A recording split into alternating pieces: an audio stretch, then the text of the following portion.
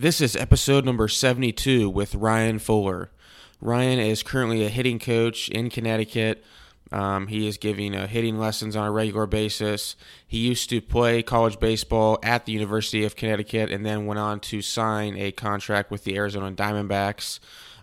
He gets into what he teaches in this episode from just a mechanic standpoint, movement prep, what he likes to do from a complete progression for his athletes. It is pretty neat, and Ryan's somebody who I've been following on Instagram for a while at Fuller Hitting, Fuller Hitting. He puts up some really great content and explains what he does specifically in each video, which is really nice, and it's helped me a lot in working with some of my players as well. So think you guys will enjoy listening to Ryan, and without further ado, here's Ryan Fuller.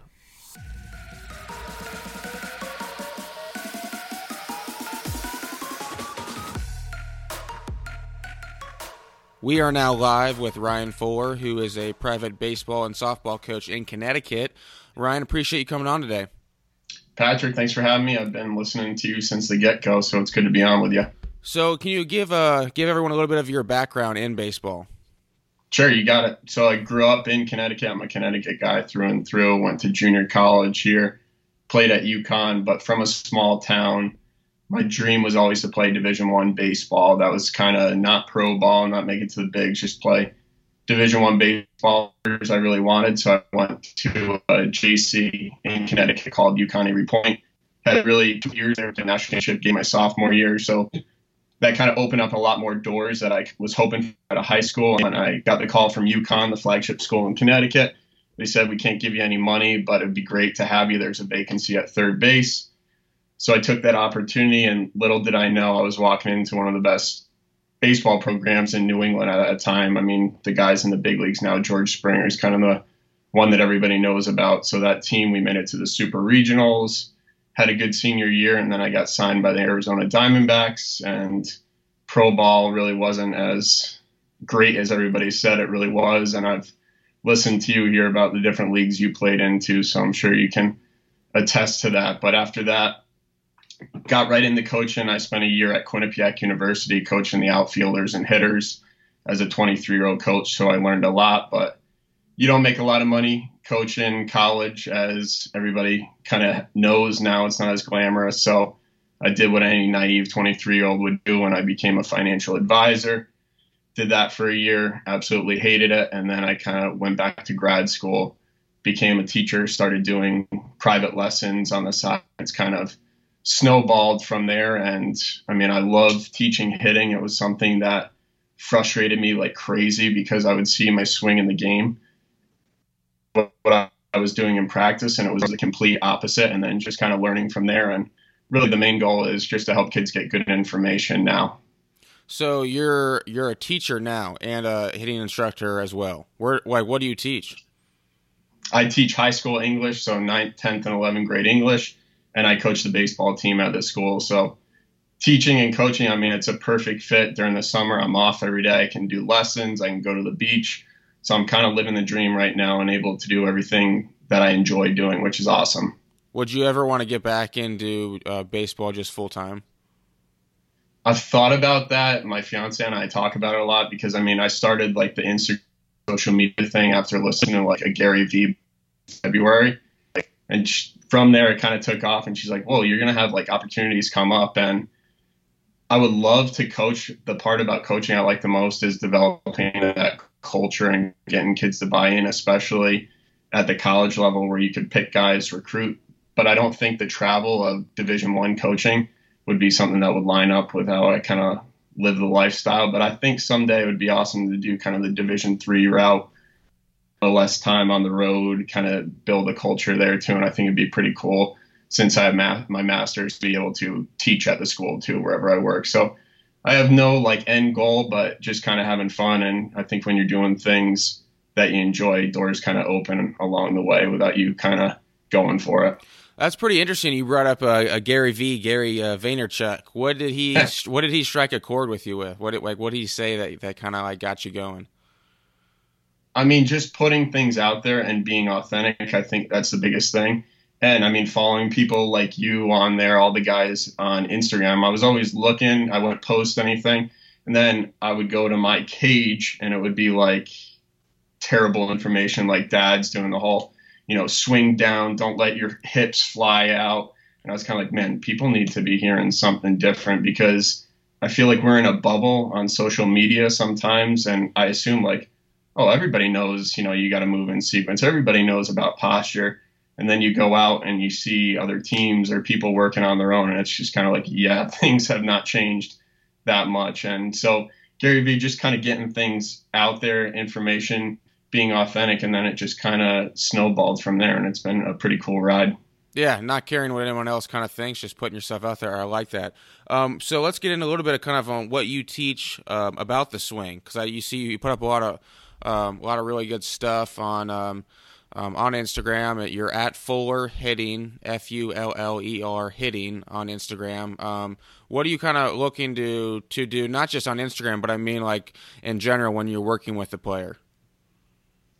So, I mean, I teach kids who are little league age all the way up to pro guys when they're in the off season and elite college guys when they come back too.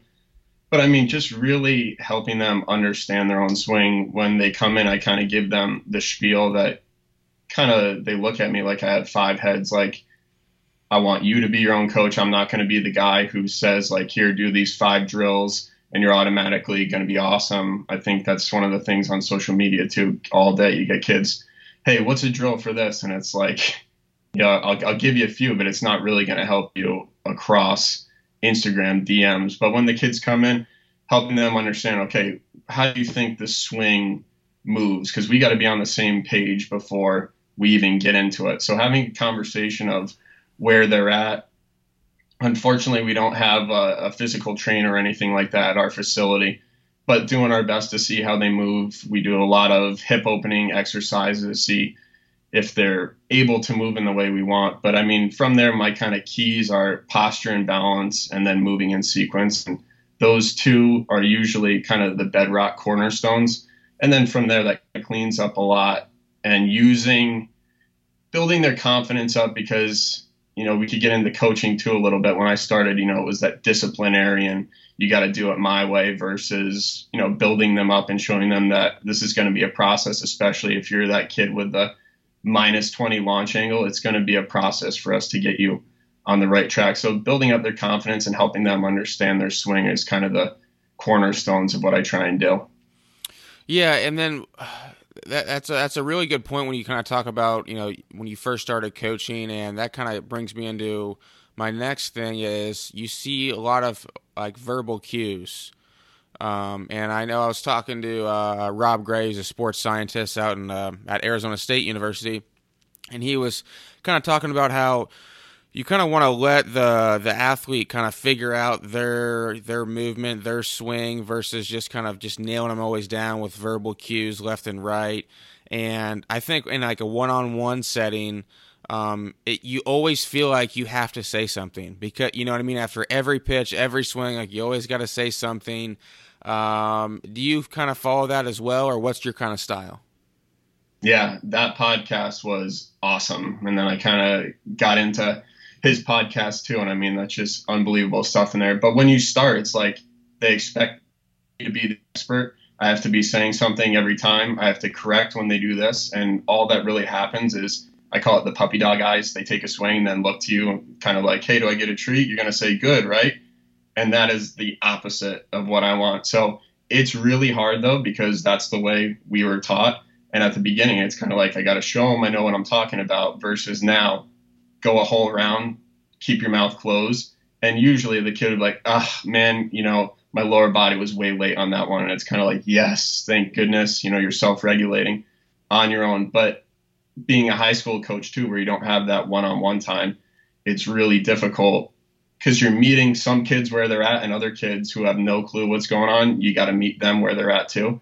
So I think the verbal cueing versus the external goals is huge. Putting a net in right center field and saying, hey, I don't care how you get it done, hit it on a line within 10 feet of that, you get a point. So I think things like that make so much sense because we're not experts in terms of figuring out the language for each individual kid rather than, hey, here's a challenge, here's a task, figure out a way to get it done. And especially at the high school level in Connecticut, they have maybe 50 to 60 at bats throughout the year. We have a week before the season starts to get them ready.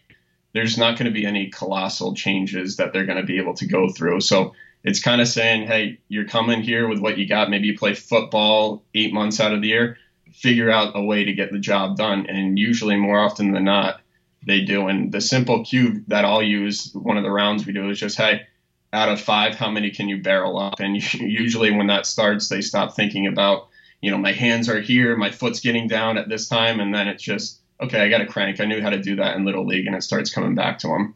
Yeah, I coached high school baseball for the first time last season. Man, I don't know about you guys, but like the biggest hurdles are time and space. I mean, for facilities. I mean, it is really, really hard for a high school coach to do kind of what they want to do, honestly. You got kids kind of coming and going, playing other sports. I mean, the player development, it's tough, man.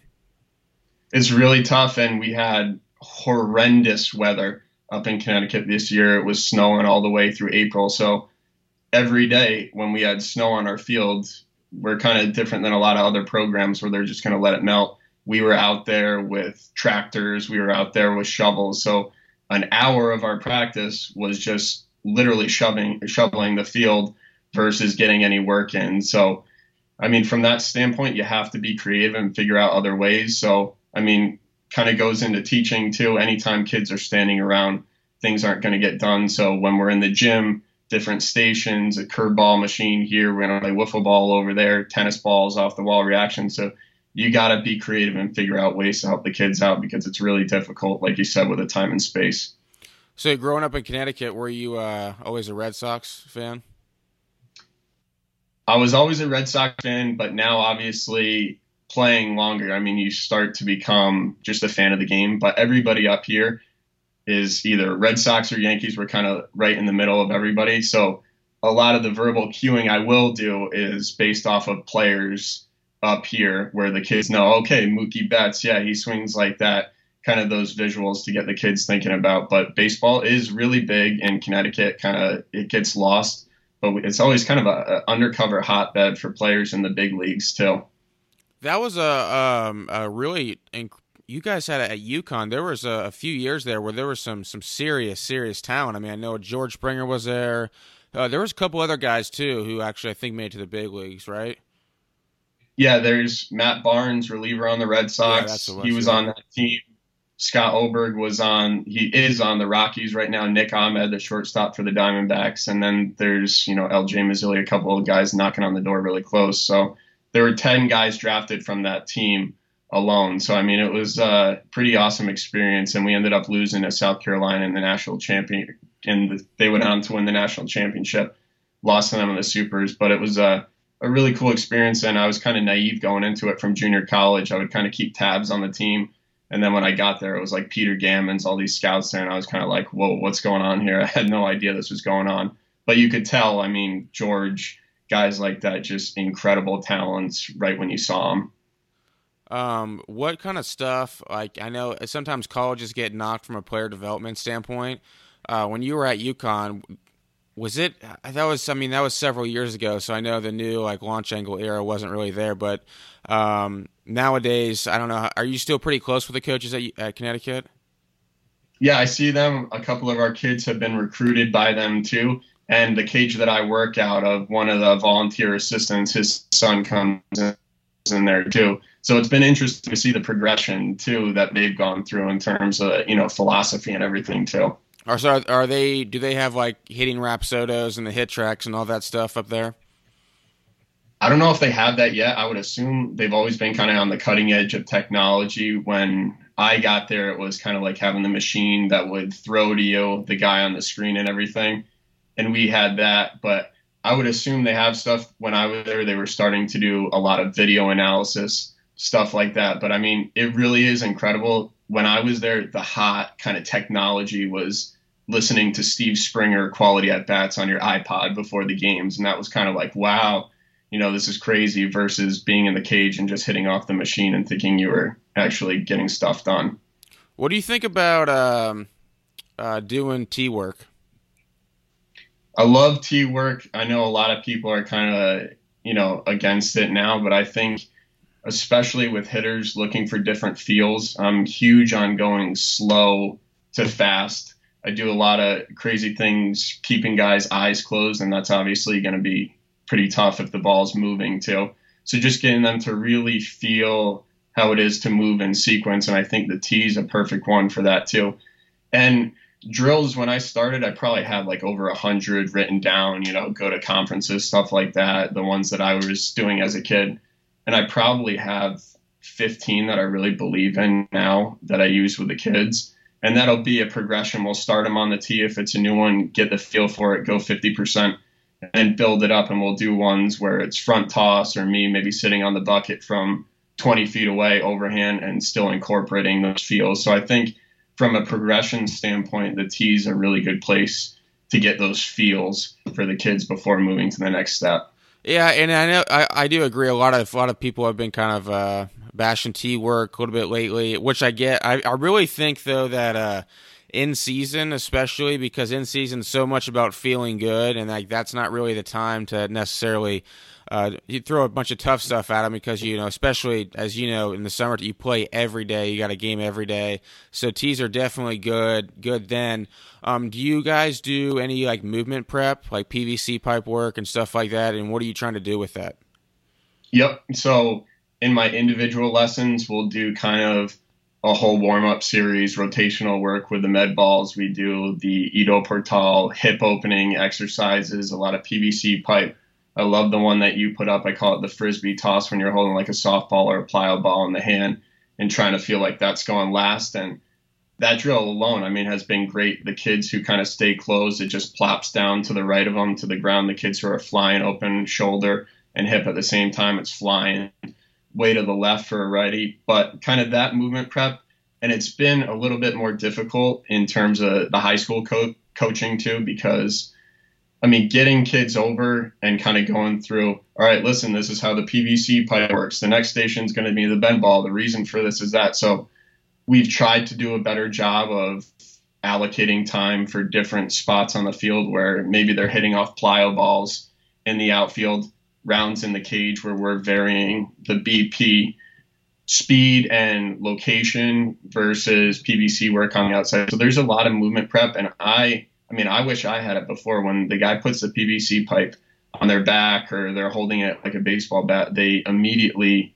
are open to new feels, which is awesome. A lot of people have talked about when you have the bat in your hand, you kind of go back to what you know versus taking it away. So the different implements we've been doing, I had kind of like the beach paddle you use when you're at the beach playing like that tennis game, and throwing them little wiffle balls and just feeling like their back, hip, and shoulder are hitting it. So what's pretty cool is that there's no like government organization that says, these are the sanctioned drills that we can do.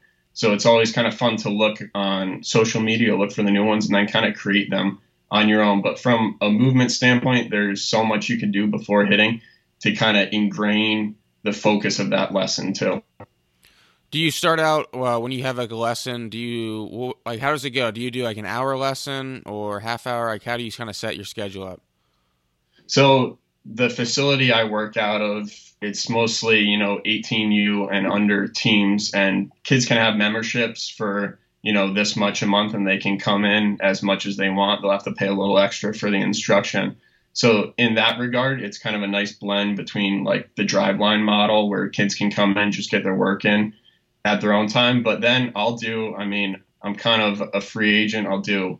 Kids will come up, we'll do a hour and a half. Other kids will do 45 minutes, an hour. It's kind of anything is available for the kids. But for the most part, it's going through. We'll have a conversation at the beginning, especially for new kids. It's kind of making sure we're speaking the same language before moving on to anything else pre-work. And then it's not always going through tee, soft toss, throw to them hard, maybe get the machine involved. It's always going to be getting the data on them first, getting a little video saying, these are the pieces that are glaring that we need to work at. And then kind of, if it takes the pre-swing movements like the PVC pipe, if we need to do that for 45 minutes out of the hour, that's what we'll do. So it's kind of, interchangeable. Everybody says it depends on the hitter, and it truly does to me, if you're doing it the right way and trying to meet the kid where they're at.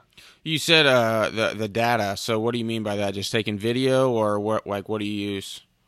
So we're super fortunate to have HitTrax at our facility. So, and I mean, that's the great thing about the kid coming in from another facility where they don't have any data. They don't use Blast Motion, which I used before I was at this facility.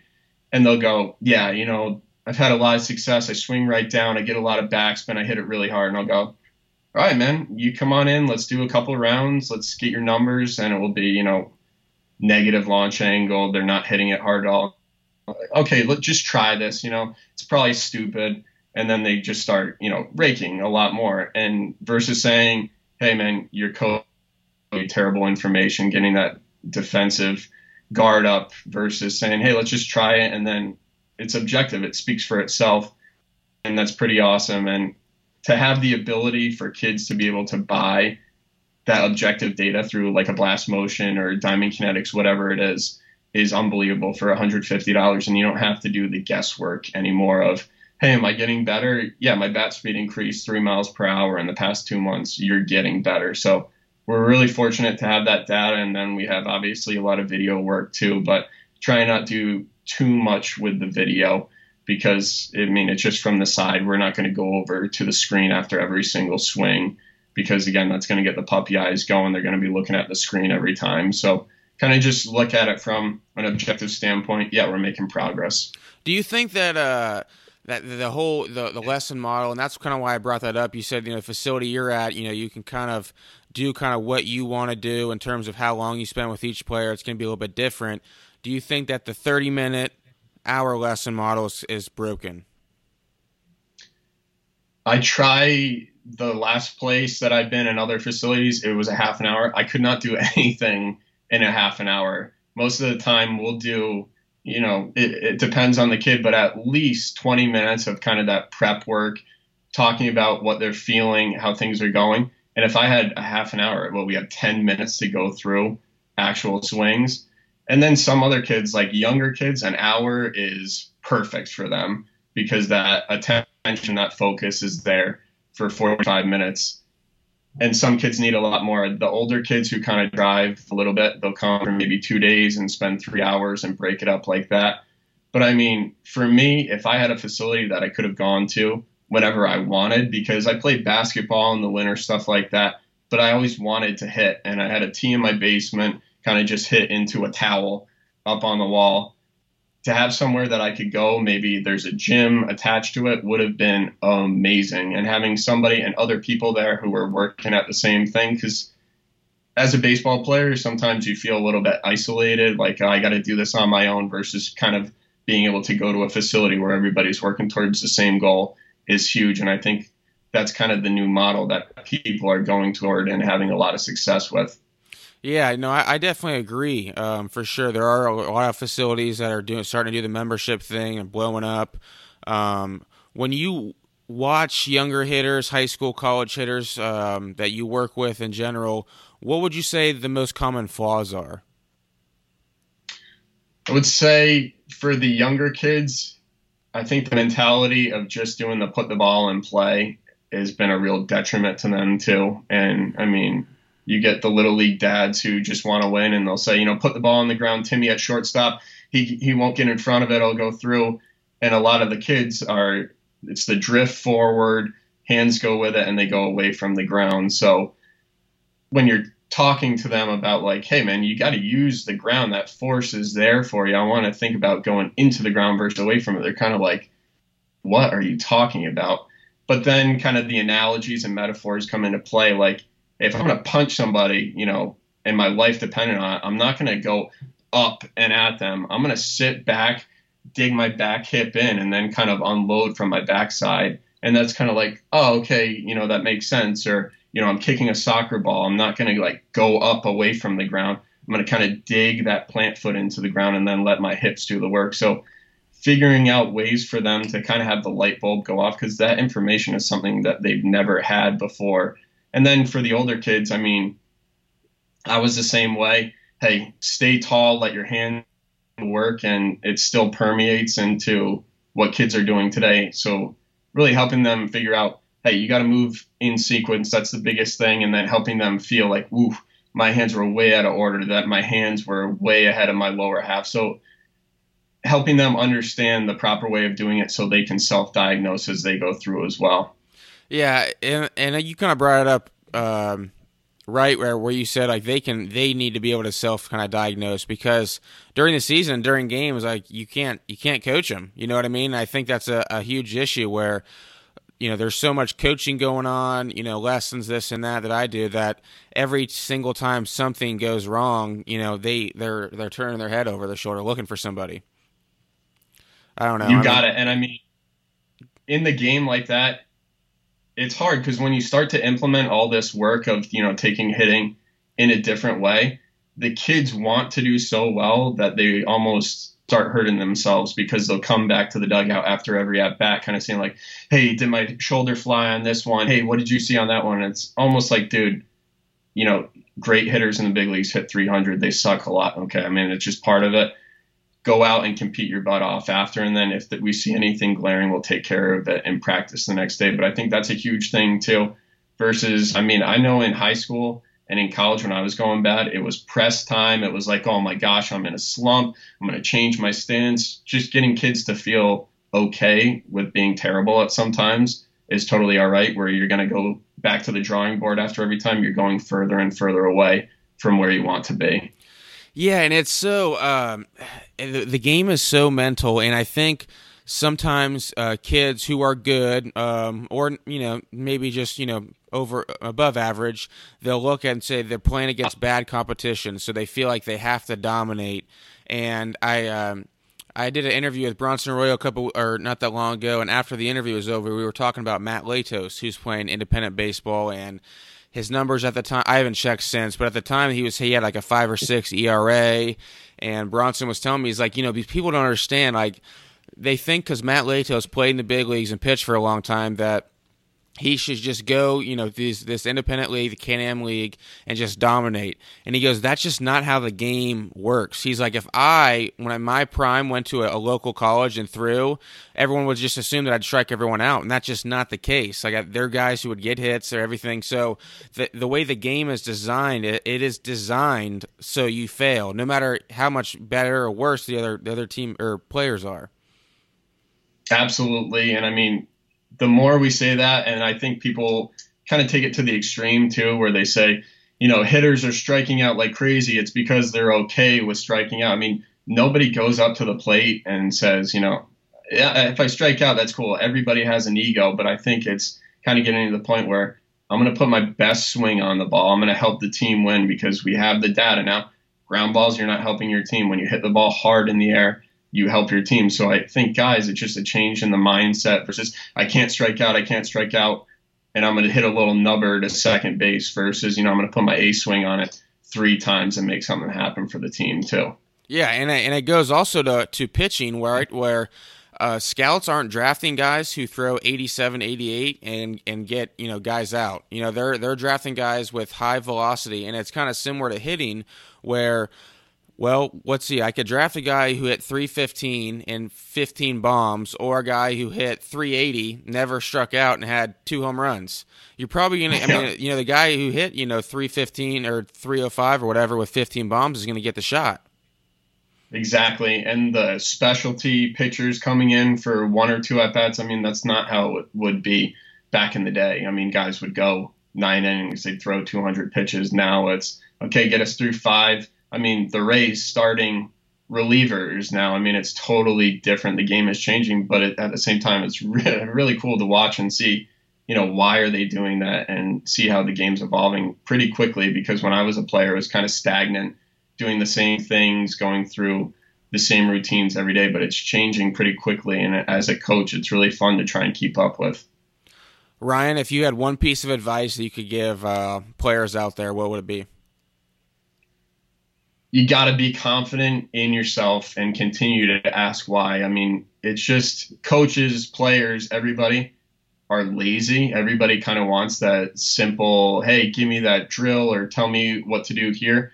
You got to be on it all the time, and you got to be asking why and understanding your swing more than anybody else. Because when you believe in what you're doing, you're not going to worry about, the haters on this chirping at you, why are you doing this drill? It's kind of like, hey, man, that works for me. You keep doing the thing that, your Uncle Charlie's been telling you to do.